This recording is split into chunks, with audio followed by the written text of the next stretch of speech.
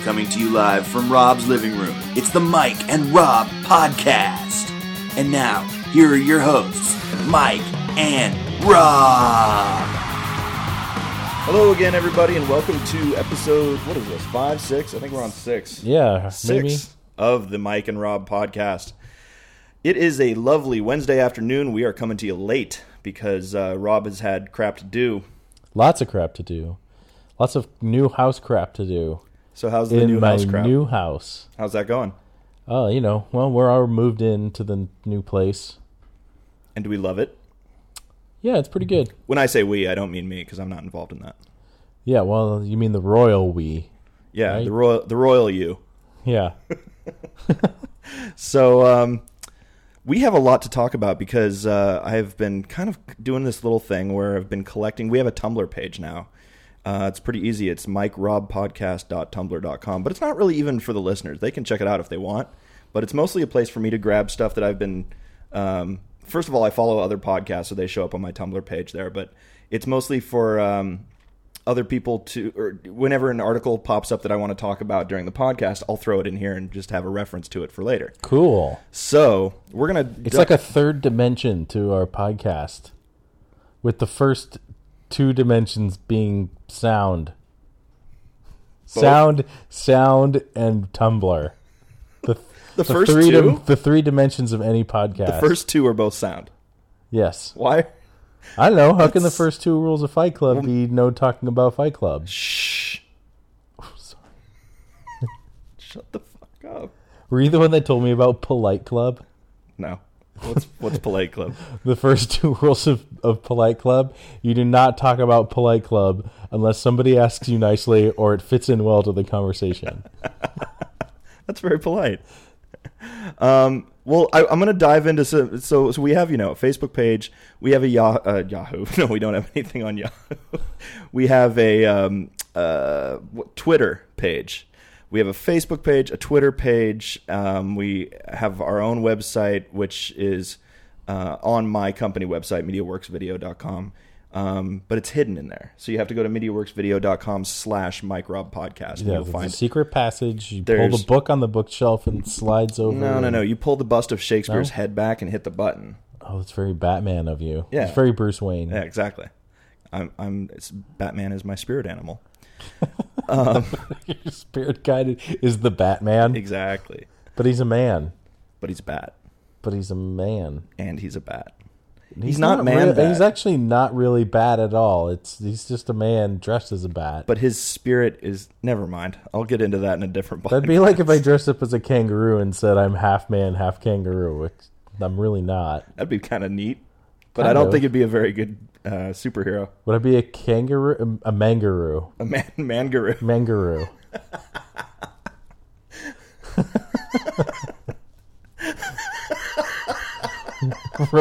Roaming the plains of Concord. The MANgaroo. Look out! The MANgaroo is coming. He wants your Cheetos. We better get out of here. What's happening to Rob? He's growing a pouch. What's happened to Rob? Exactly. So thank you, everybody, for continuing to listen, even though very few people are listening to this so far. So what we've been trying to do, or I've been trying to do, is to bring up some things that are more topical so we can have a broader audience here. And one of the things I wanted to talk to you about is, have you heard the latest rumors about AC/DC? I hadn't heard anything about AC/DC. Okay, so I'm going to read to you a couple articles here, and just to scare you a little bit about what's going on.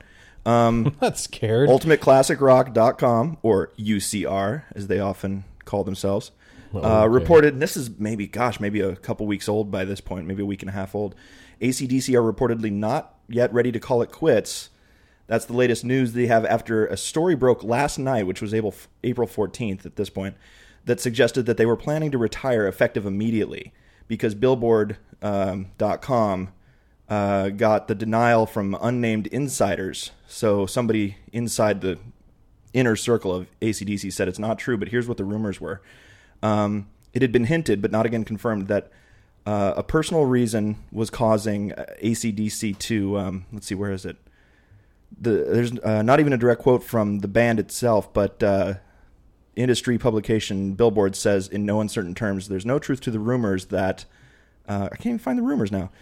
Malcolm Young to maybe highlight a section. That Malcolm Young, who is our favorite AC/DC guitarist, Angus Young's brother, his older brother Malcolm, was ready to retire for personal reasons, and that the 5 men in the band had a pact that prohibits the band from continuing in the event of a member's departure, which I kind of dig. Like, which they kind of broke about 34 years ago. Yes, but they've since maybe 10 years ago made that pact. Oh, okay. So it wasn't a pact that started when Bon Scott was in the band. No, I take it. It was probably a more recent one, and they said, "Look, this is it. If anything else happens to our lineup, we won't be a band anymore." Look, this is it. We're all 80 to 85 years old. If one of us retires, maybe we should all retire. And that would be the end of the band. But this really started people freaking out a little bit on the web. So basically, someone inside the band, we don't know who, some insider said, "No, there's no truth to the rumors." Okay, well, good, right? Yeah, good, great. Okay, then we got more news. A couple days later, a friend says that AC/DC's Malcolm Young is, quote, unable to perform anymore. So then they came forth, and AC/DC rhythm guitarist Malcolm Young will reportedly not be able to perform with the band again due to an unspecified serious illness, according to a friend and fellow musician. Speaking to ABC Radio, Choir Boys singer, I don't know that band at all, Mark Gabbo, who reportedly has been friends with Malcolm and his bandmate and brother Angus for years, shared the bad news and said that it is true. Malcolm is sick, from what I understand, and it's even been confirmed in part by his son Ross Young. It would appear Malcolm is unable to perform anymore. It's not just that he is unwell; it's that it is quite serious, and I will constitute that he definitely won't be able to perform live. He will probably not be able to record. So, according to the time of this article, Australian News Radio, blah, blah, blah, blah, blah, reported that AC/DC would never perform or record again. Dang it. But then, of course, insiders said there is no truth to that story. So what? And they haven't left us with enough albums yet. Well, we kind of want one. Wouldn't you want? I mean, you didn't even listen to the last one. I'm sure. Come on, don't get me wrong. Like, I love AC/DC. Like, yep, one of your favorites, band. Right? From the old days, anyway. But a lot of their songs really sound similar. Yep, and that's why we love them. I don't think we really need more music out of them. I mean, I think it'd be great if they just retired, to be honest. Well, would you want them to put out one last big album, go on one last big tour? Well, yeah, but that was like, this is our last one. Would you prefer that? I think I would. I don't know, maybe like Motley Crue's doing. Yeah, exactly. This is it, baby. We're done. But like a big going out strong kind of thing. So only if it didn't suck, and there's just no guarantee that nothing they've done it would sucked. Suck. Sorry, poor choice of words. But I mean that it would be a good like a great album. They'd have to put out a great album. I wouldn't want them to put out anything unless they were like, you know what, this thing is really awesome. Or sorry, this thing is really, really awesome. Is that your Australian accent? Crikey. Good on you. Look here, mate. This album is really something banging. Good evening and good eye. Good eye. I can't even do an Australian accent. The only thing I can think of to do is to say no. They have like a 2-syllable word for no. It's got an R in it. I like the New Zealand accent. They just basically put a lot of I's and stuff. Like what? Like, he was going down to the stair. The steer? Is that the store? Yeah. Yeah, the Kiwi. AC/DC's a rocking band. So the next rumor came a day or two later that said the band has announced that guitarist Malcolm Young is taking a leave of absence because of poor health. Earlier, singer Brian Johnson described the illness as debilitating, and I think rumors came along that it was a stroke. Singer Brian Johnson described the disease as lame. Totally sucking. And not cool. Yeah. So I'm trying to make it into a long story short here, but... Too late. I kind of had it set up so it would be like 14 articles of back and forth. We're done. We're over. No, we're not. We're coming back for a tour.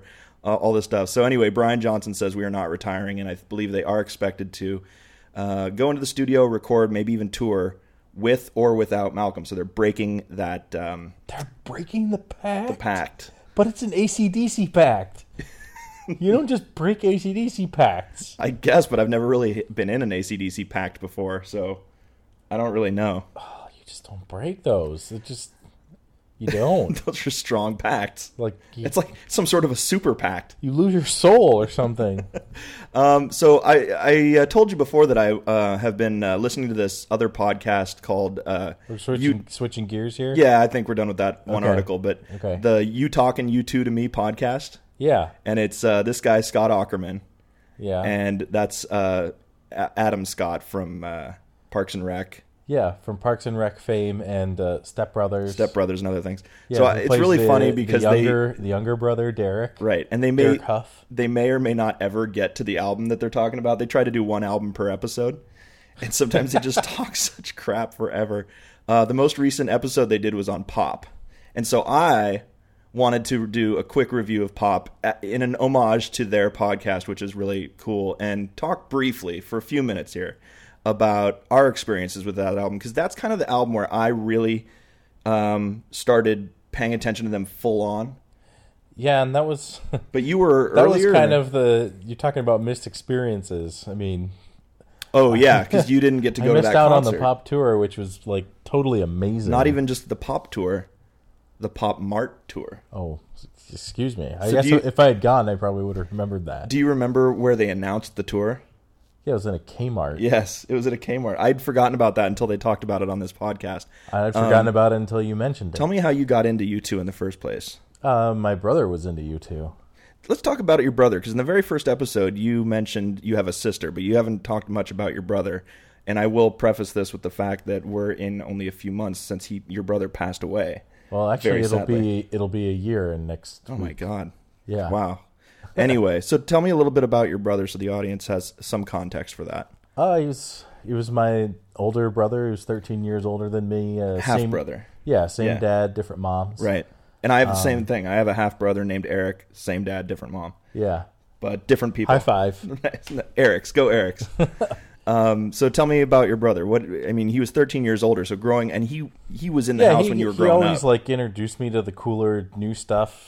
He helped get me into rock and roll. He was obviously a major influence on that. He played when I was growing up. I was 5, he was 18, so he was playing a lot of music in the house all the time. So heard a lot of Police, a lot of Big Police Straits. U2 was another one. So was he into U2? I don't think I really knew that he was into U2. I don't remember him playing as much U2 until they got into Octung Baby and stuff. Okay, the 90s. So yeah, he really got me into that. And I don't know, a lot of people talk smack about how Octung Baby is when they weren't as good anymore. It wasn't that Joshua Tree sound.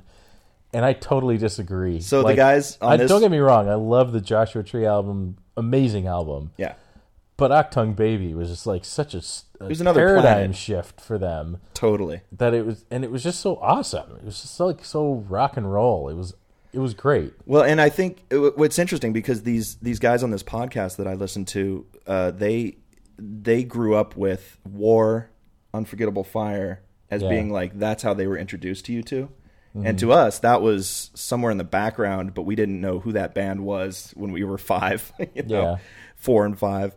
And Joshua Tree, we heard the songs on the radio, but we weren't paying attention to who that band was, and we weren't following bands. I remember getting into them because I saw the video for, and my neighbor Tom, that I told you about, who is a follower on our Facebook page. Hey, Tom. Got the single for Mysterious Ways.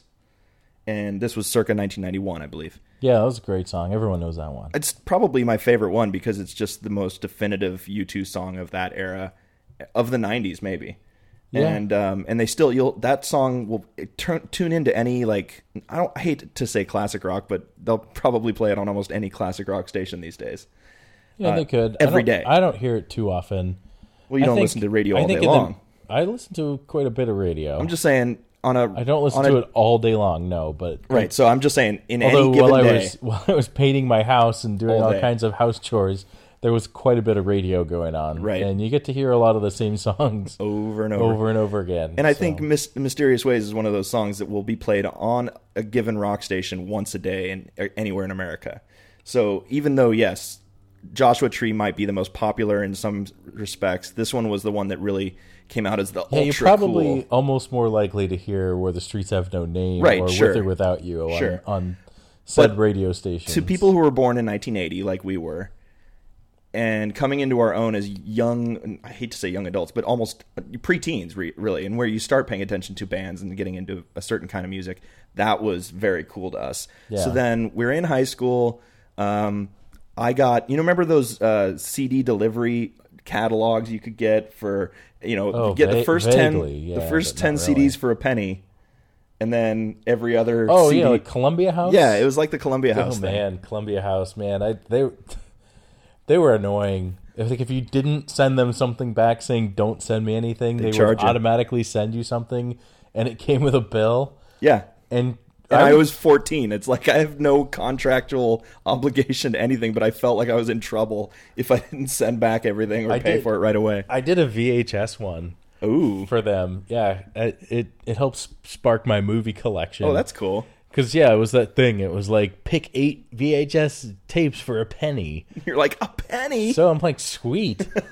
And I joined the Deal club. of the century. I joined the club understanding that they were going to send me videos and I had to buy more. Right. And I was cool with that. I was like, I'll just bide my time. But I was really lazy about sending in the don't send me anything card. You were lazy? I know. Stick with me here. This premise doesn't even work for me. Yeah, I got over it. This is before I really honed in on my willpower and became the go-getter that you are today. Exactly. So, so they would send me the VHS tape every month, and I would always open it, see what it is, and most of the time it was some crap I didn't care about. So they said you totally random things. They didn't even do any kind of thing like they could do today on the internet where they figure out your personality and the kind of movies you like. They just sent whatever. It was like whatever the feature movie, like the new movie that came out that month or that week, whatever. That's what they would send you. They would feature a movie.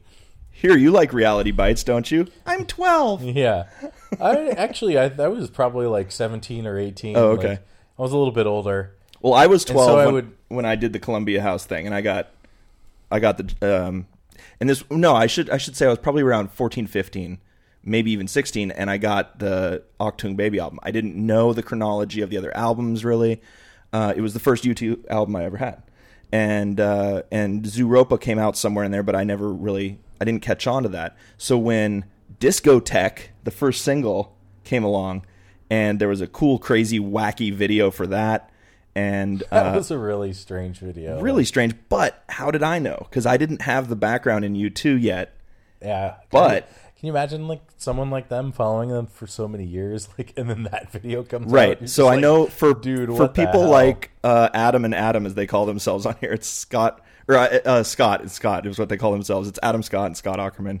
Or they just refer to themselves as Adam Scott Aukerman as one entity. They think that that's all crazy weird, but because I had no other context to push it against and say this isn't right, this isn't my U2, it was my U2, and between the time that single came out and then the album came out and then I went to the concert, I think I bought all their albums in that time.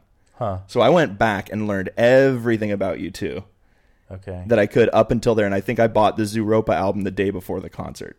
Yeah, I don't think I had albums prior. I don't think I've owned an album prior to Joshua Tree. You got to get War. Yeah. War is in fact, as these guys were reviewing albums, they're like, War might be the most perfect album U2 ever did. It doesn't have a stinker on it.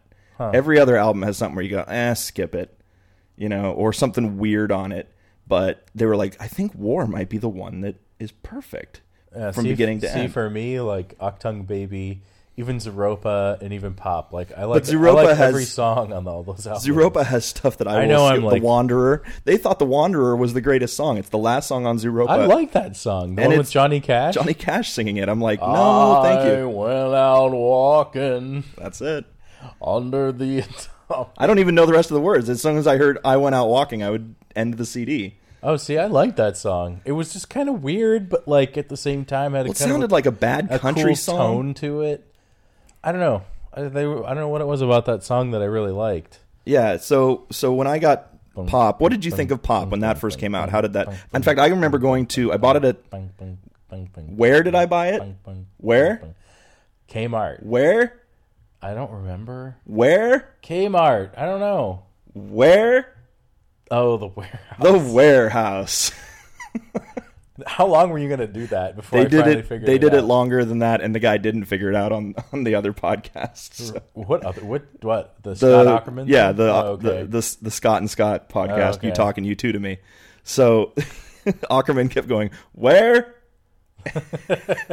Where? And Adam Scott was like, I don't know. I wasn't there. Anyway, go listen to that podcast. It's a lot of fun. The whorehouse. Yeah, so I go to the warehouse and I bought the album, and I remember the guy, when I bought it, the guy was like, oh my God, this album, I bought it the day it came out, and the guy is going, this album is selling like crazy right now. He's like, you're the 50th person to come buy this album today, or something like that. Yeah. So they said it was the fastest selling U2 album, I think, at the time. What was your first experiences or first impressions of that album? I watching MTV and watching the video. Remember music videos, I everybody? remember MTV. Yeah, so they had a music video come out for Pop, and it was like this big reveal. For it was the whole album? Like a No, just for that for Discotheque. Just for that video, for Discotheque. Okay. And it was kind of like this Michael Jackson style reveal with MTV. You know, they used to do those Michael Jackson videos. Counting down. Coming up in like 3 days. Yeah. And the Michael Jackson video, it was like that with Pop on MTV. They're like, only a couple more days until we show the video. And then there was like, you know, this big reveal when it they came don't out do that anymore at all for anything. It's so sad. Well, when do they have time to show reality TV if they showing music videos on music TV? No, I mean, even on like websites, there's no band where they're like coming up the world premiere of the music video for the latest. Yeah, they used to do that. They used to do that a lot. That was the coolest. I mean, that really Scream, got you. Michael Jackson Yep. and Janet Jackson that came out. I'm trying to think of some other ones that are. I think that was 97, 98. Somewhere in So there. that's about the last time I remember that happening. Wasn't that the first video they spent like $1 million to produce? Maybe it was the first. Maybe it was 10 million. I remember or it was something. like it was the most expensive. Mark Romanek made a couple of the most expensive videos when he did the Perfect Drug for Nine Inch Nails. Yeah. Do you remember that one? Not really. Okay, it's a really cool video, and he wanted to get the image of what's his name from Nine Inch Nails, Trent Reznor's breath coming out in a cold room. But they were like, well, we could do it digitally. And this is, of course, early digital. And he went, no, it won't look right. We need to build a freezer to shoot this scene in. So they built this gigantic refrigerated room, turned it cold enough to see his breath. Nobody else was allowed to breathe during that moment, so Yes. it would just be his breath. Okay, everybody, hold your breath We're going to roll. for 5 minutes. How long is this song? It's 7 minutes and 30 seconds long. Ready, go. No, but so People were just passing out left and right. so there was a countdown to the Discotheque video, and you just kind of remember that as being your first impression of the album. Yeah, and you know, it was a cool song. I remember listening to it as we drove around in my little 1979 faded yellow Toyota Corolla with In the year 1997. the CD player that I had installed in it. And I remember that. You used to take the face off of that. Is that Yeah. the one you could take the face off too? Uh-huh. I know that was in the other car, but yeah, there's a so lot of cars. got to back take the then. face off of that thing so no one will steal it. That's right. That is a bygone era. Because that thing was like anyone could have broken into that car. You just open the door, It was, basically. it was not designed to keep people from stealing it. So one of the things they did on that podcast, They used the looks of the car to prevent people from stealing it. was there anything on the Pop album you didn't like as far as songs? Oh, you know what? I lost my album for Pop so long ago, and I'm so out of touch with the internet I know you are. that, you know, it's been a while. I can't remember every song that's on there. How about this one? This was the 4th track, and it was actually Yeah, that one was... featured on the movie Wim Wenders. It was a remake of Wim Wenders. What's the one when the angel comes back to life? The one with And then they Nicolas did Cage. City of Angels was the Yeah. remake. So Oh. this was in the City of Angels soundtrack. Nick Cage and Meg Ryan. And I was like, all right, it's a little slow. It's all right. I mean, it's not a bad song. And then this was I where like the beginning. It was kind of haunting and but melodic. It was, yeah. with that like kind of U2 techno sound that they the were drum putting into sounds their, a little mechanical. and just that sound they were putting into their albums in the 90s. I don't know, I love these albums. I think for me the chorus didn't pick it up enough, and I'm fast forwarding through it here, but it didn't ever really get going, but like yeah, this is about as well. It does come to a crescendo about up here. Let's see. And the Cartoon Network turns into the news, that area. Yeah, exactly. Where do we go? So one of the cool things they did on the and then they did like stuff like Miami, which was really weird. I liked Miami. I liked Please. I thought Please was a great song. Please is a very good song. And Wake Up Dead Man kind of bored me. But that was the last one. But this is Miami, a little bit of this. To me, I remember when the album came out, I thought to myself, with all these bands doing kind of techno-y sounds and electronic sounds, which was very big in the 90s, especially in 1997. Yeah. I mean, you had... who else did you have? Daft Punk was brand new at the time, maybe around 99. Yeah. Who else was out there doing crazy mechanical sound? The Prodigy. Nine Inch Nails. Nine Inch Nails was doing it. But Nine Inch Nails was doing it in a very melodic, consciously really good way. And I like when the guitar kicks in on this song. But I felt like pop was their way of going, let us show you how electronic music should be done. And Moby was huge. He was huge. Or getting huge, anyway. Yeah.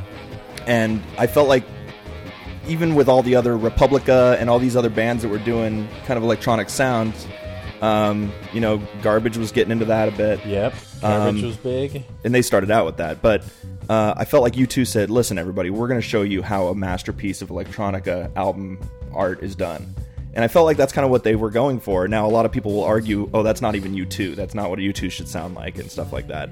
But I think it was a very of-the-day kind of album, but it kicked ass. So one thing they did on the other podcast was they said, if you could remix U2's pop album, take off certain songs, add different songs, different versions of the songs, what would you put in? So I made my own. Mine starts off with... Yeah, the pop music. Pop music, a cover of the song by M. Which from the most 80s. People don't know. Don't even know the song. But this is what they would come out to. You said you didn't get to go to the concert. I did. And I had good seats at the Pop Mart tour, too. This is what they would come out to. Yeah. This is what would start the show. And I'll fast forward a little bit to get to the... It would get up to this sound. If you were going to put Hold Me, Thrill Me, Kiss Me, Kill Me in one of the albums... Zooropa. Yeah, I think so, too. It would have been the bigger hit of Zooropa, but that's because it came out about that time. But I kind of like that it was the bridge. Well, Zooropa and Noctung Baby were like right on top of each other. Almost, because they recorded it like just after it was during a break in the tour that they recorded the Zoo TV tour. Yeah. But anyway, that was a bridge to the pop album in a way from Zooropa. Yeah. Hold Me, Thrill Me, Kiss Me, Kill Me. So they went full electronica, and I think taking the pop music as their anthem that brought them to the stage was so prolific and perfect. It was just, they did this cool remix of it, and Bono even sings on it a little bit. He does this whole... Yeah, dude, this totally the 90s, late 90s song. Totally. Bono's got a little rap here. Yeah. So then I put in Discotheque as track 2, but I put in the Mike Hedges mix from the Best Of album. Yeah. And it has a little bit different opening here. I'll fast forward a little through it.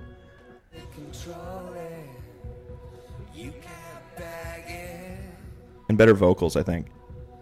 Okay. See, it doesn't kick in right away like the other one did. See, yeah, that's what I liked about the first one. But it kicks in. There was that punch, right in the beginning. The thing just got up and got going. But it did it in the middle of a verse, and I was like, that was a little weird. No, but this one they build up. It was perfect. See, I don't know. I just think this was such a reinvention for the band. It was just like a cool thing that they did. It was almost like a project. Yeah. They're like, for the next 10 years, we're just gonna put out something completely different from anything we've ever done before. Well, I don't think they even planned it that way. I think no, I don't. They of course, planned it an album at a time, maybe. But well, I remember that quote that what was it? Larry said it was in. Was it in? What was the movie they did? Rattle and Hum. Yeah. Where they're traveling around. And he's just like, it's just not fun anymore, you know. Yeah, and then Bono took at their everything last out of it. And so they was either break up or completely change things around. Right. And that's when they came out with Octung Baby. The last thing you hear them say at the end of the Rattle and Hum video, the movie, is Bono saying to the crowd, "We need to go away for a while, and reimagine it all up again," or something like that. Yeah. And they're making fun of it on the podcast. They're like, "Oh, they're so full of themselves," and I'm like, to us, that was profound. That was like really hipster cool in a way. Like, yeah. It was like, wow, It's that's so just a deep. different generational Totally. look at, like you said, they grew up. If you grew up with all that, yeah, you probably grew up with War and Boy. Like, yeah, then that felt real, and this felt fabricated. yeah, this would probably be like, dude, what the hell are they doing? Why do they suck now? It'd be like if AC/DC was just like, we're gonna do some like bluegrass rock. We're gonna reinvent ourselves. Lowercase AC/DC. We're gonna reinvent ourselves. So then, of course, Do You Feel Loved? Great song. Mofo, their crazy techno electronica. You've gone far down the list. Yes, I do. See, Gone is probably my favorite song in the whole album. But then I put Holy Joe on there. Yeah. I loved this B-side, and they were ripping on it on the other podcast. They thought, oh, it's so bad. It's because at the Kmart opening, they played it. It sounded horrible. But I knew it from the B-side of the Discotheque single. That's how you heard about it? No, that's how I knew about that song at all. It was the B-side, and I had the cassette tape. Remember, we would play that in your car, I think. This could almost go on Octung Baby. Yeah, it's got a little more electronic, or a little more electric guitar than electronic anything. Yeah. But the drums sound a little bit something, electronic something. Yeah. Here, I'll play the chorus really quick. I think I will. Eventually. Oh, here it is. It's coming, everybody. Here it comes. The pre-chorus here. Yeah, I actually had this on a party mix that I did a playlist. And then I did the... It's just kind of a fun little ditty. Yeah, and then there's a longer version of If God Will Send His Angels from the single that was mostly the same, but I think had a slightly different edit to it. Yeah. I always love hearing like Edge in the background doing the super like high falsetto singing. I love that when he did that on... there's some stuff on Zooropa where they did that. And of course he did Numb, but that was in a low voice. Oh, Numb is a great song. So this is the remix from the Best Of album of Staring at the Sun, and there's... The reason I like this is because during the chorus, there's a harmony. Listen to this. So, yeah, that's kind of like more like the acoustic version they did at the concert. Yes, which I love that. Yeah, it was a good one. And then I did Last Night on Earth, which is from the album. Gone is from the album. See, I kind of like the studio version, or not studio. The live version a bit better, where Of Gone? Edge kind of kicks in and does like little backups during the chorus. Of this song? Yeah. You mean he sings backup? Yeah. Okay. But still a good song. Yeah. I just love the high-pitched, like, distorted guitar in the opening. Oh, you mean when you go, ah! Yeah. You just do that little howl? Yeah, just kind of a cool little addition to the song. Totally. And then I just added... like the whole message of the song, too. Just, like, about how fame just kind of robs you of, like... your soul. Yeah, exactly. And then North and South of the River was a B-side on... Which B-side was it? Oh, it was on the Staring at the Sun B-side. And this is a song that was co-written by Bono and this other dude. You'd have to look it up. Some dude. It's some dude in a different band, and I've heard his version of it. It's pretty different. But if you get a chance to check out North and South of the River, really good B-side. Starts out kind of slow, but it's a nice ballad. Cool. And then If You Wear That Velvet Dress, I liked. No, you should burn me the copy of that. It's kind of hard to do from list. It's kind of hard to do from Spotify, but I can probably do it. Because Spotify is all streaming stuff. I can't burn stuff from it. Oh, really? Yeah. Well, it's just streaming from the web. Oh, not that it matters anymore. Nobody listens to CDs except me. Except you. And my parents. Oh, they figured out CDs. My parents only listen to satellite radio, to be honest. Oh, do they? Yeah. Yeah, so I always liked this song because it was that, like, sexy, slow, mellow, like, under the radar kind of cool. And then I ended it with Please, and this is the single version. and I got rid of Miami. I got rid of the Playboy Mansion on my, which I'm calling my repop mix. I see of that. U2. So that's our little U2 coverage here. There's more AC/DC news after that on my Tumblr. Wait. Mrs. Doubtfire sequel in the works? Yeah, I see. This is my favorite thing about doing this podcast is Rob has no connectivity to the outside world. So if a rumor pops up, I get to tell him about it first. Well, I did hear about the Goonies sequel, which I'm already starting a petition to put down. Even if Steven Spielberg is the writer of the story? It's just not going to be good.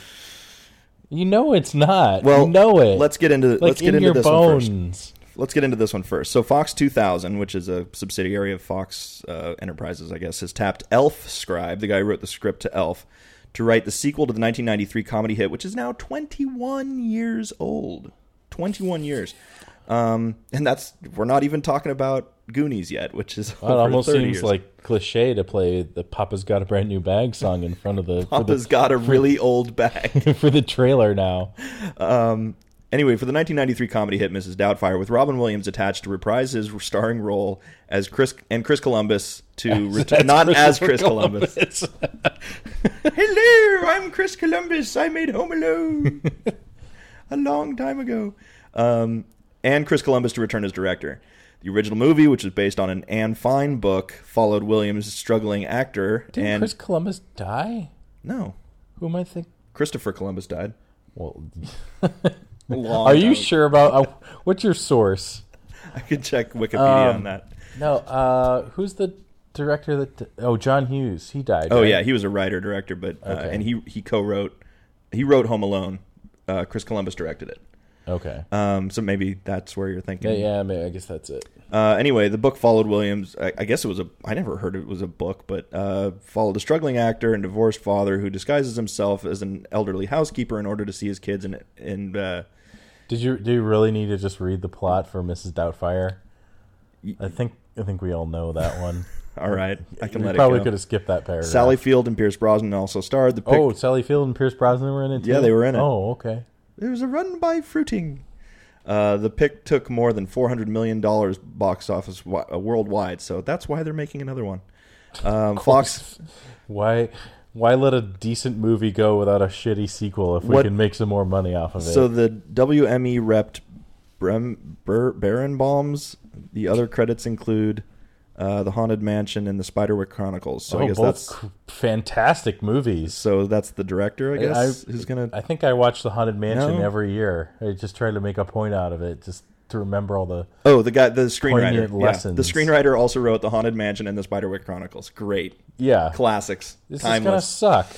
So it's not written. Don't go see Mrs. Doubtfire 2. Let's just stick our heads in the sand on that one. Maybe she'll die in this one. Oh no! I'm dead.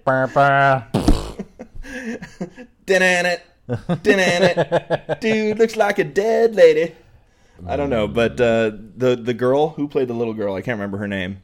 Yeah. The smallest girl of all the Matilda, right? Right, basically Matilda. She said, "Yeah, no." Yeah, good. Yeah, she's like, I'm too busy. Well, she's not. I mean, at all, right? But she said, "I don't care. The first movie is what it is. It should not be made into a sequel." Thank you. So that's been the biggest news. But I think they're just going to go, "Fine, you don't get to play." Yeah. Well, they hadn't invited her anyway, but they're just she's like, "If they approach me, I will not do it." So that was her attitude on that. That's my attitude on that. Well, they weren't asking you to play the little girl either. How do you know? Maybe I just haven't told you they called me. Because you didn't even know this was a movie. Yeah, but they thought I could play the little girl, I guess. I don't know. Have you heard that they found the Loch Ness Monster? Oh, really? Yes, I will show you some satellite photos here. Basically, it was a giant monster-like biological shape at Loch Ness. How do they know it's a biological shape? Well, nature has certain shapes that just kind of... Like Loch Ness shapes? Like that. Like that image right there. So if you've seen this, you can look it up. Fish. It does. It looks like, in fact, somebody somewhere said that it looks like a blue whale, not a blue whale, some kind of big whale. And they showed a picture of it. It kind of looks like the same size.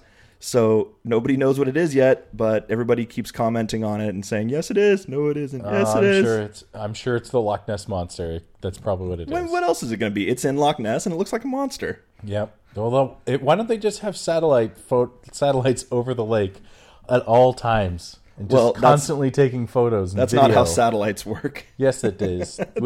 You can't just plop it over one spot on the Earth. It's got to move at a certain speed. So what happened was that Google was it looks like this one. It looks like a whale shark. It looked like a whale shark, which obviously it couldn't be. But no, look how big. I mean, Loch Ness is huge. I don't think they could have a shark in there, but I don't know what else they could have. Who knows what that is? It could just be like a wave or something. Basically, what happened is Apple Maps had a satellite taking pictures of the whole world, and people who were looking for Loch Ness Monster decided to use that to look and see what they could see, and they saw this. And everyone went, oh boy, and some people went, nah, and other people went, yaha, and other people went, uh-uh. And that's kind of how it went. And it's still kind of going, so more inconclusive evidence of nothing. Great. But that's been a big thing lately. So are you one of the people that believes in the Loch Ness Monster, or are you just like...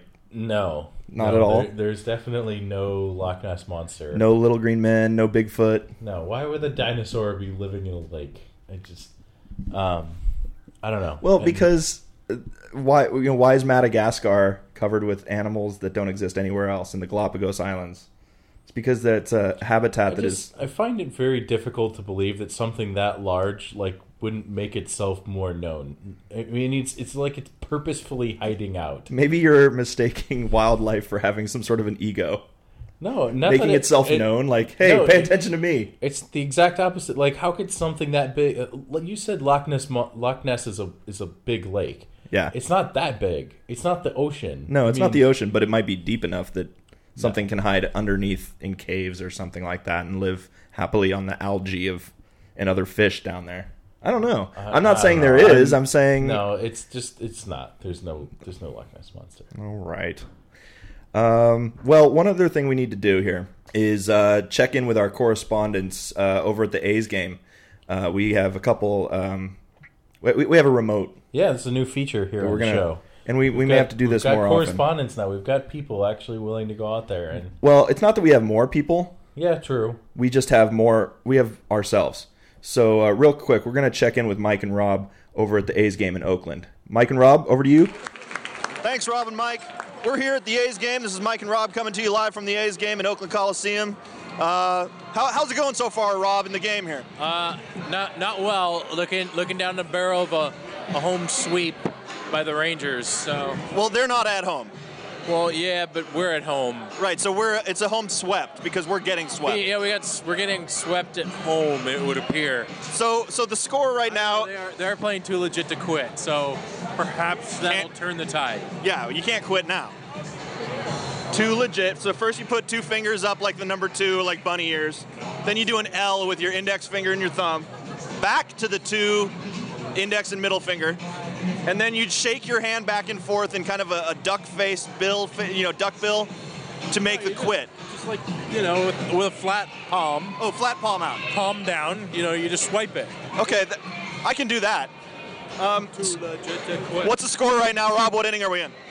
We are heading into the bottom of the 8th. It's 3-0. It's not looking good for the home crowd. Oh, 3-0. That sounds like we're winning. No, 3-0. Otherwise, 0-3, we'd be winning.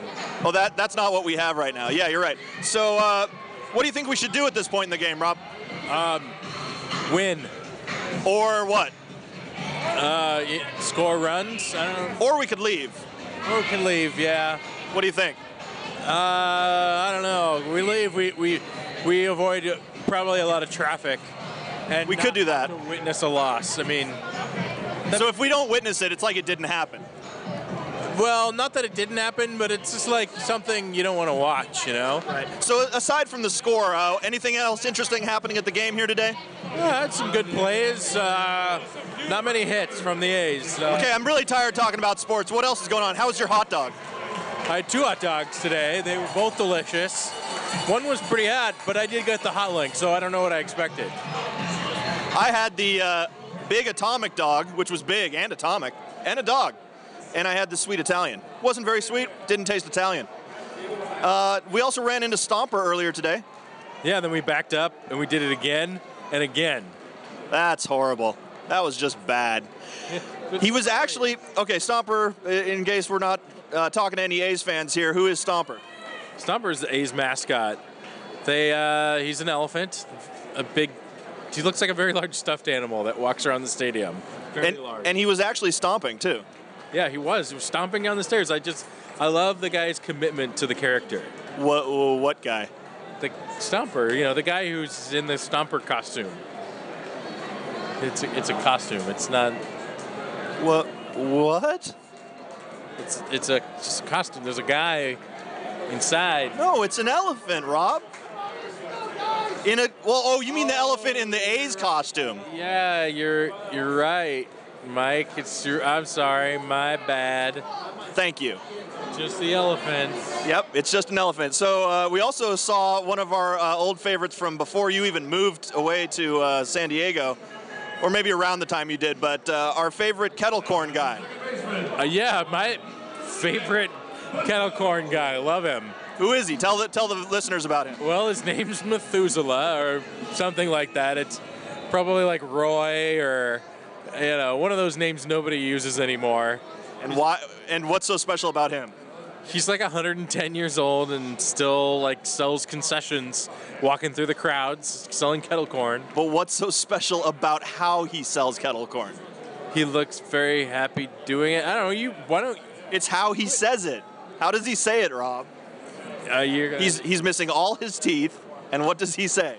Kettle corn. No, you know what he says. No, I don't. Kettle corn. Oh yeah. You don't remember this? No, I no. You're taking me back. Now I do. Now that you said it that way. That's the kettle corn guy. We love kettle him. Corn. Kettle corn. Awesome. Reporting live from Oakland, California. Back to you, Rob and Mike. All right, thanks guys. Appreciate that. That was update. great. Yeah, they did a good job. So we'll have to check in with those guys. Real professionals over out there. And about. Yeah, I appreciate them being there. It's too bad that the A's actually did lose today. So yeah, I got their butts handed to them. Here's your butt. Yep. Were you missing this? It's probably because we kicked it all the way over there. Yeah, they did. So it's over there. You can go grab it on your way out. Just so you know, we're Oakland A's fans over here at the Mike and Rob podcast. If you have a problem with that, why? Please, let it go. It's not a big deal. Yeah, it's sports. And secondly, don't hate us. Just keep listening, please. So that would be cool. And everyone else can shut up. Yeah, I wanted to have an aggressive stance. Yeah, shut up, everybody. A's are the best. You shut your mouths. Yeah, you guys are lame. So a couple more things I wanted to cover here, and I'm messing with the microphone, so please excuse the noise that I don't know. I think we just lost about 10% of our listenership with that little move. I'm trying, okay? I am trying the best I can. Wait, go back to the Goonies 2 thing. Okay, so Goonies 2 is in the works. Richard Donner directing. Okay, I mean, that's a plus. My guess is nobody from that movie except... what's his name? Josh Brolin. I like they used the Goonies 2 from the Nintendo regular Nintendo video game of the Goonies. Right, they made 2 Goonies games? Yeah. And actually, no, I think... Did they use just 2? Add... Or was that the first one and they just made another story calling it Goonies 2? Or they just put a 2 at the end of the poster there. Yeah, maybe it's just a couple just of Photoshop. bones. Yeah. So the article reads thusly. Nearly 30 years after the Goonies made a mark on the childhood of millions for decades after its release. I've showed my nephews this movie, and they love it, too. Everybody should see it. It's dated, for sure, but my nephews dug it. It's a great adventure story. It's kids going on a treasure hunt. What's dated about that? I mean, freaking pirates and... booty traps? Booby traps. That's what I said, booty trap. It's got Short Round. Yeah. It's got Is it Josh going to have Brolin. all of them all grown up? I think so. Let's see. In addition, it's going to be like National Treasure 3, but with the Goonies. What's the matter with National Treasure 3? Well, there isn't one, but I was just thinking thinking now that they're all adults. It's just going to look like a National Treasure movie. Or they could go the other route and it'll be like them and their kids, which is kind of what the new Star Wars movie is going to do. What do you think the name of the pirate is that is going to be that they're going after? Because originally it was One-Eyed Willie, which I always thought sounded like a nickname for a penis. wiener. Yeah. Have you seen Doug's long neck dong the pirate? Have you seen Doug's tattoo of One-Eyed Willie? No, it's awesome. Like he got it. Oh, like the skeleton. He got a skeleton One-Eyed Willie with the tattooed. patch? Yep. We'll have to have him show you. Our friend Doug, my friend Doug too. So of course, given the immense popularity and longevity of the Goonies, a sequel has been a possibility for some time. Would have been better if they did it back in the 80s. But only now, with interest expressed from the original cast like Sean Astin, Josh Brolin, which Sean Astin still looks almost exactly the same. He kind of does. Corey Feldman, who is living in a cardboard box somewhere. Goonies 2 does seem more likely. In addition to casting... So it is going to have originally... I wasn't sure if they're going to kind of do like a rehash or what. It says, well, it can't be like we're going to recast a bunch of other kids and it's somehow going to take place 30 years later. I'm wondering how they're going to get She-Bop. What's her name? Was She-Bop? Yeah. She-Bop, I said. Oh. No, you said was She-Bop. I said, what? She-Bop. What's her name? Girls Just Want to Have Fun. Cyndi Lauper? Cyndi Lauper to do the soundtrack. She-Bop. You don't remember that one? Yeah, I do now, but I didn't realize that's what you were talking about. I know it's about. not her number one hit. You said Whooshy Bop, and I thought maybe you were talking about the mom, the Fratelli's mom. Like, was that her name?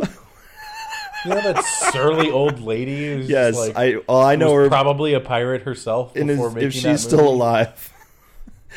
Can you imagine her looking much worse? No, definitely not. She already looked like a man. I mean, yeah, like a big potato not even looking, a handsome man. No, she was nasty looking and scared me in Throw Mama from the Train, which I saw in the theaters at 7 years old. Yeah, Owen, Owen, it's too spicy. You don't have a cousin Patty. It's like just Eric Cartman. Anyway, it says, in addition to casting, none other than Steven Spielberg, also according to Donner, came up with the story's sequel. I'm sorry, the sequel's story. Spielberg, I think that's my dyslexia coming in. Spielberg wrote the story for the original film, and his participation might therefore be reassuring for Goonies purists. Goonies 2 would... So like a group of people out there that are like... Yeah, it's a... They have meetings. They have a meetup.com. They're like, oh, we've been meeting for 20 years and 30 years. And finally, like, we have something to talk about. Have you seen any Goonies ripoffs lately? No. They've been protecting... They've been the purists that have been protecting us all. The Goonie purists are doing their job. Exactly. Not a horrible Goonie movie in sight. That's specious reasoning, Rob. Thanks, Mike. So Goonies 2 would take place 30 years in the future after the events of the first film and would feature the children of Mikey, Brand, and the rest of the gang. So you'd hope they'd bring in some kids to give it that life of... They better. That's what the best part of Goonies was. Yeah, when they're all freaking out, when they're scared, it's funny and doing stuff like the truffle. Oh, Chunk has got to do a 2015 truffle shuffle. What if he's lost like a ton of weight? Yeah, he's like all built now and just cut. He does the truffle shuffle and it just holds. It doesn't really work. It doesn't make sense. It doesn't only mean anymore because he's got 2% body fat. He's like, I got into rugby. Sorry, guys. So they've all got to be in their swimming. They've got to all be in their mid 40s now. So let's hope that movie does not suck. But as you said, there's no way it can't, huh? Is that your final stance? I don't know that there's no way it can't. I think that's a little unfair, but it's just high likelihood. Did you see... I think the odds of it not sucking are 40-1 in Vegas right now. Yeah, it's hard to make a really good quality, timeless sequel. Yeah. And especially if it's something that's 30 years, 20 or 21 years in the case of Mrs. Doubtfire, after the fact. You know? And it's just like... It's one of those movies from your childhood that you just like cherish. Right. And so it's tainted by... duplicate that magic again. Right. And even when you watch Indiana... If you watch Raiders of the Lost Ark, you're like, I know someday that character is going to get married to that woman in a horrible, horrible movie. Part 4. And it does taint it a little bit retroactively, I think. Yeah. And who, sometime in the future too, they're probably going to remake that movie too. Which one? Indiana Jones. Yeah, well, they're going to get worse and worse and worse about that. They're going to start remaking classics. Did I tell you about, or did you hear Pretty soon about? You're going to see Jack Black playing in, whispering the words Rosebud. Citizen Kane remade by Michael Bay.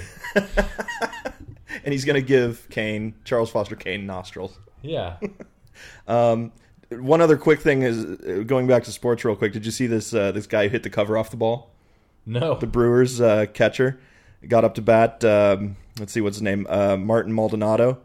So maybe I can play it for you here real quick. I wonder if he's Candy Maldonado's son. I was wondering that. I mean, Probably it would make not, sense. The timing's about right. Oh, we have video on this. Oh, yeah. Peeks back at him. So he hits it to the third baseman. Third baseman throws it. Ball broke. The cover came off the And it ball. just dribbles into the first baseman. Whoa, that's like a That's natural one of the oldest phrases in moment. baseball. He knocked the cover off the ball. He Moment from the movie literally The hit Natural. the cover Yep. off the baseball. But it was... And Pedro's he just got a filming. single. What's he going to do? He's got to throw I it know, that way. right? He gotta It throw a didn't like changeup. smash into some My lights and goodness. throw sparks everywhere. Just- Bum, bum, bum, bum, bum, bum. No, so that didn't happen. But it was a cool little thing that I saw. And then lastly, there was something else I was going to talk about. What the hell was that? I don't know. Some kids are playing in the backyard here. Damn. I hate kids. So you remember when we went and had breakfast at Denny's the other day before we took down that shed? Yeah. Read the headline there for us, will Yeah, you? I am. Woman found dead behind Denny's on Willow Pass Road in Concord. Creepy. They suspect suicide. You stay classy, Concord. So I'm not going to get into that. We're not going to get into that. Just kind of a bummer. There's a lot of homeless people around here, crazy people around here, drug dealers. It's not the classiest town. You live in Martinez, where it's a little nicer. A little bit. In your neighborhood's much nicer than mine. Martinez has its element of whiskey tango, that's for sure. WT for short. You guys can put the rest of it together. I didn't get that because I usually followed that up with Foxtrot, so I didn't get the reference. Yeah. But we'll let the listeners figure that one out for themselves. Anyway, I'm using this to figure out what Tumblr's all about, so I'm following other podcasts here. Earwolf, more Earwolf. And yeah, the kids are playing like kicking a ball up against a fence back there or something. Tons of stuff from Earwolf. But also listen to my buddies over at Media Vandal podcast. They're the guys out in Alamo area, Danville area. My buddy Brandon does a podcast with his buddy Clayton. So check them out. They're at mediavandal.com, I think, but it's also all over iTunes, Stitcher, SoundCloud probably. Media Vandal. They just did a great one reviewing. We reviewed Captain America right after seeing it. They just did a way more in-depth coverage of what they liked and didn't like about Winter Soldier. I think they loved it way more than we did, so it was kind of fun to listen to. Oh yeah, well, people are always a lot better about picking out symbolism in movies than I am. Well, they called it like a because I called it kind of like a Die Hard movie, but that wasn't right. And I heard Kevin Smith say that it was like All the President's Men as an action movie, and it was like that political espionage kind of thing. That was the cool thing about it. Yeah. It's like it wasn't just a superhero movie where he goes around and like beats up the bad guy and foils the bad guy's plot. It was like there was some there was a real plot to it. There really was, and it was There's some other things going on. It was good action, but it was also a good story, really good story and intrigue. Yeah. One of the other podcasts I listened to is the How Did This Get Made podcast, and they're covering the Bruce Willis classic from 1994, Color of Night, which they described there's as... a director's cut now? Oh, yeah. With 15 extra steamy minutes. What's this guy's name who does it? You know him from The League and everything. Yeah, that's Dr. Nozick. Paul Scheer. Yeah. So he says... It's not really a porn. Andre knows it. Right. Yeah. And says, Raffi. He says, Color of Night, it's not really a porn, but it's really a porn. So I'm gonna have to check that one out. It's a great podcast called "How Did This Get Made?" and they just make fun of. They'll pick a movie and make fun of it for a week. It's really great. Oh, who's that? Amy Schumer. I love her. I think she's one of the funniest people out there right now. And of course, Jason Mantzoukas, the guy with the hair. Yeah, Rafi from the League. I don't watch that much of the League. Dude, you got to watch the League. I've watched like the first season or so. No, you got to watch more. All right, you should be watching it right now. All right. Anyway, everyone who's listening to this, if you're not watching the League, you should be watching it. It's on. Not only you do not have to be into fantasy football to understand what's going on. They very rarely mention fantasy football. They on the show. They talk about the league that they're in, but not so much the sport. Right. So that makes it easier to just and the play seasons are only like 10 or 12 episodes. Like there aren't many episodes right. So per season. It's all on Netflix right now, as far as I know. So Earwolf has a bunch of podcasts that I listen to. They seem to be the only ones on Tumblr. But again, Tumblr, we're at Mike Rob Podcast on there. Mike Rob Podcast on Twitter. Facebook.com/Mike Rob Podcast. Tell a friend, everybody. Tell your friends. Yeah. To listen to us, because we're so entertaining. Yeah. I mean, we want to go viral. Rob, how many times have you listened to your own podcast? Oh, like so many. I just listen to them over and over again because so many. I love the sound of your voice. Thank you. Yeah. I mean, I'm dreaming of a white Christmas, just like the ones I used to know. We're out of the season for that, but not if you're listening to this during Christmas time. Merry Christmas, everybody. Merry Christmas. So we're going to wrap this one up. Rob, anything else you want to contribute to this episode 6, which is a little late? We'll hopefully be getting into episode 7 to you a little early, but we'll see. Not really. I had some advice for battling Columbia House, but since they seem to have gone by the wayside, it's not very timely. You had a secret? Yeah, well, I was going to say I had that VHS thing. Yeah. So they kept sending me those videos. Right. So I would open it, find out the video was crap, then I would glue it closed again, and then I would just put return to sender on there. So as if you'd never opened it. Yeah. And wait, did you watch the movie first? No. It was shrink wrapped. Right. I didn't want them to charge me for it, so I just sent it back. And after doing that for about 8 or 9 months, actually it might have been like a year doing that, they sent me a letter and they're like, please don't do that anymore. Really? Like, fill out the card, send it back to us, and we just won't send it to you. You don't have to worry about it. You're like, no. And I'm like, I have a secret. Nah, I don't want to do that. I'm getting away with murder here. So they kept sending me the videos, and I kept sending them right back, and they just eventually just stopped sending me stuff. I got completely out of my contract with them, and never bought another full price movie from them. Oh, nice! You got all your ones for the penny, yeah, and never had to do anything else. Right. So remember, people, if you ever go back in time to a time when Columbia House is sending you stuff for a penny, but then charging you full price and more, which is a plausible situation. This was, it was called a loss leader. That's what they would do. But when you go back in time, first of all, don't change anything. Don't touch anything. Don't change anything. Don't step on any plants. No. It's called the butterfly effect. Look it up. Don't do that. And then it's just glue the package back together and send it back to well, sometimes I didn't even open them. I was just like, meh, I'm just not even going to bother. What was nice about the CDs is they had a little window so you could see what the album was in the package. But when you go back in time, be careful about that. Don't kill your parents. I don't know why people are always killing grandparents and stuff and going when they go back in time. Why do we keep sending murderers back in time? What are you talking about? You know, the killing your grandfather and then you don't exist paradox. Oh, well, who are all these people killing their own grandparents? What would possess you? I believe if you had a time machine, you wouldn't go back in time to, like, destroy your own existence. It would, first of all, I'm going to create a paradox. Well, what if you were just curious if it would happen? What could possibly go right in that situation? What could happen to the point where you're like, wait, that should be wow, the name. That was so awesome. We may have to rename this podcast to What Could Possibly Go Right. Yeah.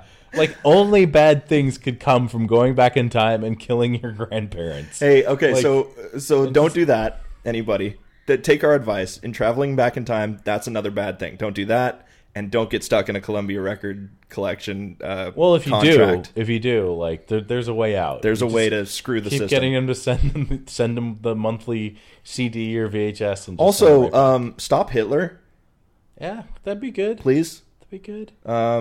Stop 9/11. Make Yeah. that not happen, please. Yeah. What the hell? Why are you guys not stopping 9/11? I don't. I honestly think they had that. They had that contest for the NCAA tournament recently. Okay. This year, Warren Buffett and Yahoo teamed up and said that if anyone can produce a perfect bracket, Right, where they fill out the winners of all. Well, the first is 32 games and then 16, 8, 2, Right. and 1. They'd give them how many There's dollars? some math involved in that. There is you'd get $1 billion with a B. Billion. They give you $1 billion because it's freaking impossible to pick it out. The odds are... And the fact that nobody won, to me, is just Proof. total proof that there's no such thing as time travel, and there will never be anything as time travel. We may have to say this for another episode, but I disagree. That does not disprove it. Yes, it does. Nope. Why So, wouldn't you want $1 billion? Right. When all you had to do is just be like, here. We're gonna get into it. We could dedicate an entire podcast episode to time travel theory. I think we owe it to the public. What to if do that. we already have because our future selves went back and did it? I don't think so. I think I would have that bracket. You'd think that, but I have theories to why you would still be wrong. Okay. Well, So I we'll look save forward that to for another hearing time. that next time. So our last item that I want to get to before we sign off here, an old friend of ours clicked like on the Facebook page just today. oh yeah, who's A person that? we have in common, a very important person in my We have life. to mention it if they've clicked like. Well, I'm not doing that for everybody because should do it's it for harder to everybody. track. It's hard to track, but I would love to be able to do that. But someone named Miss Christina, Oh yeah, cool. our old boss From Kids Country. from Kids Country from 1998. 1998 till 2001 for me. For were you, like, and mine you were longer. like 2009. I wasn't there that long, but yeah, she was my boss for a long time, and I kind of stayed there until she quit there and went off and started a whole family, and now she's got a whole family, and she's living up in Sacramento, and is she's a total fitness nut. Yep, she still is. She's a freaking fitness almond. Almond. We've been through this. Okay. Walnut. She's a cashew. It's walnut. Cashew.